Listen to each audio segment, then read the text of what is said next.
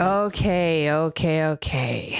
So I had the most crazy experience the last couple of days, and I'm going to kind of sidetrack just a little bit from where we were talking about becoming a homeowner and actually probably try to freak you out today. That's my plan.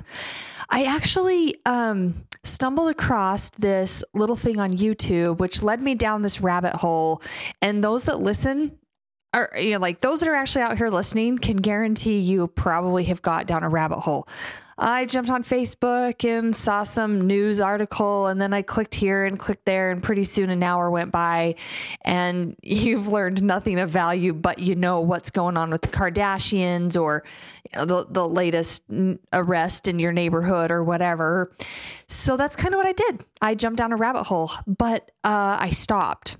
I stopped on the rabbit hole that gave me this, 10-minute little snippet of LifeLock. I've heard of LifeLock. I've been aware of it. They've been around for a long time, but they freaked the crap out of me, you guys. Freaked the crap out of me. So they talked about these two men that just different situations. One of them had a mortgage applied for in their name. And I just scratched my head at that because I'm thinking, we have so many checks and balances in the mortgage world. How did that get past a loan officer? Seriously, how did that get past a loan officer? So where this came in my mind was, be patient with the people who are verifying you are who you are. You go to the bank and want to take some money out. They want a copy of your driver's license. They want to know your mother's maiden name. They want to know what street you grew up on. They want to double check things. And sometimes we're in such a hurry that it just angers us. We're so frustrated. Like, listen, I just need that $10 or $100 or whatever out of my bank account. It's mine. Give it to me. But pause for a second and realize they're just trying to make sure you are really who you are. And that was the situation with this guy. He had a mortgage and owed on his house and it was going into foreclosure, and that's going to kill his credit. And anyways, side note there. But this is the part that totally freaked me out, is your information is out on the dark web. It is. And somebody's got your name and your photo, and then somebody stumbled across your social security number and your current mailing address, and people are selling these with Bitcoin money. And I can buy somebody, not me, I'm not going to buy this crap. Hell no. Sorry for the swear word, but no. Anyways, somebody could buy your photo for $5.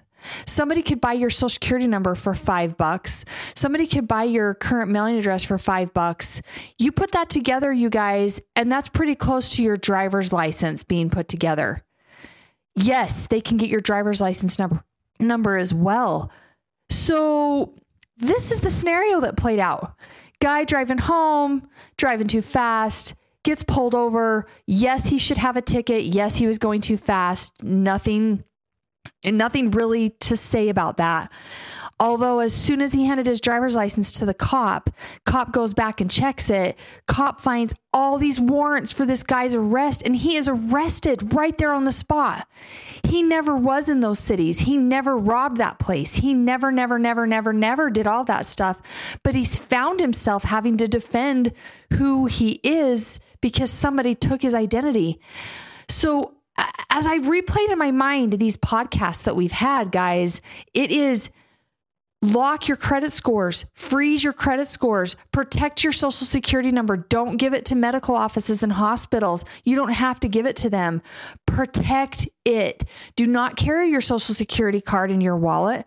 Do not just willy-nilly give that number over the phone to whoever Tom, Dick, and Harry is that's calling you. Verify, double check, and verify.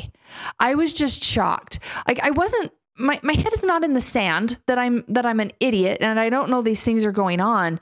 But when I watched that on that quick little video, I just thought, oh my gosh, there are some schmucks in somebody's mom's basement hacking crap all over the place, selling it for $5. And yeah, you think, okay, it's $5. Why would you, seriously, what's the financial gain there? Yeah. Well, when you have 100, what's 100 times 5? And you've done that from your basement. Yeah, you could have that sold in a matter of 20 minutes. Put that into an hourly rate. It's a pretty good gig for cyber crimes. So I am telling you guys, watch the crappy text messages that come that want you to click because somebody's trying to deposit money in your account. My favorite one this week is somebody sent me an email from PayPal letting me know, congratulations, so-and-so. And it was a legit name. So-and-so had deposited $35.50 into your account. Click here to confirm. I'm like, no, that's completely phishing. Guys, pause for just a minute. Look at what you're clicking on.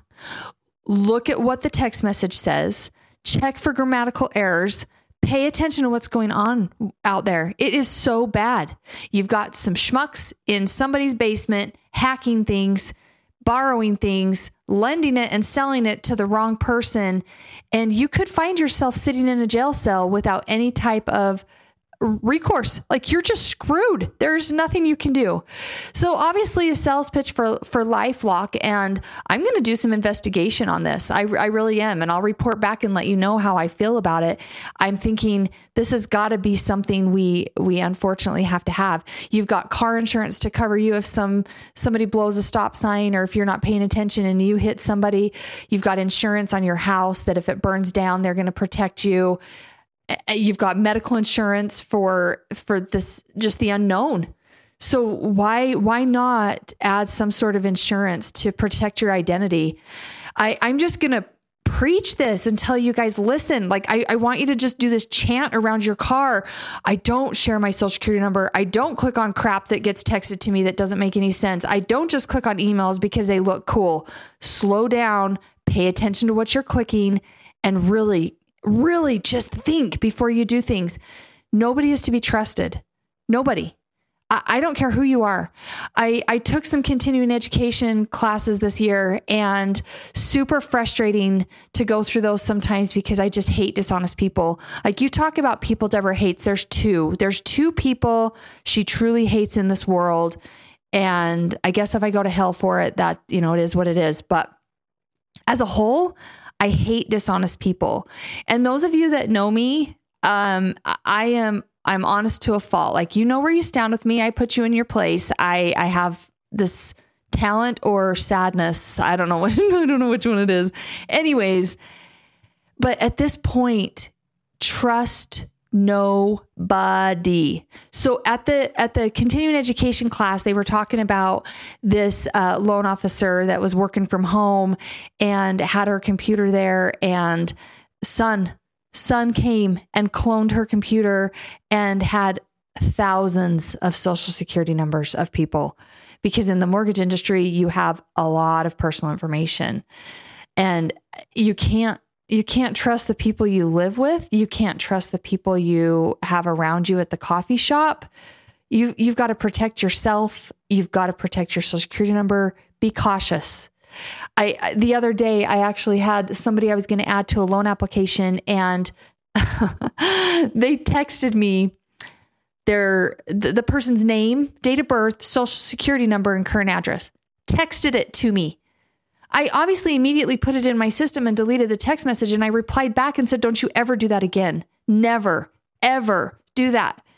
WhatsApp is claiming that they are, encrypted from end to end. Nothing's encrypted from end to end. Just be careful, you guys. Just be careful. Double check that you're in a secure website. Hover over those links and make sure they're real.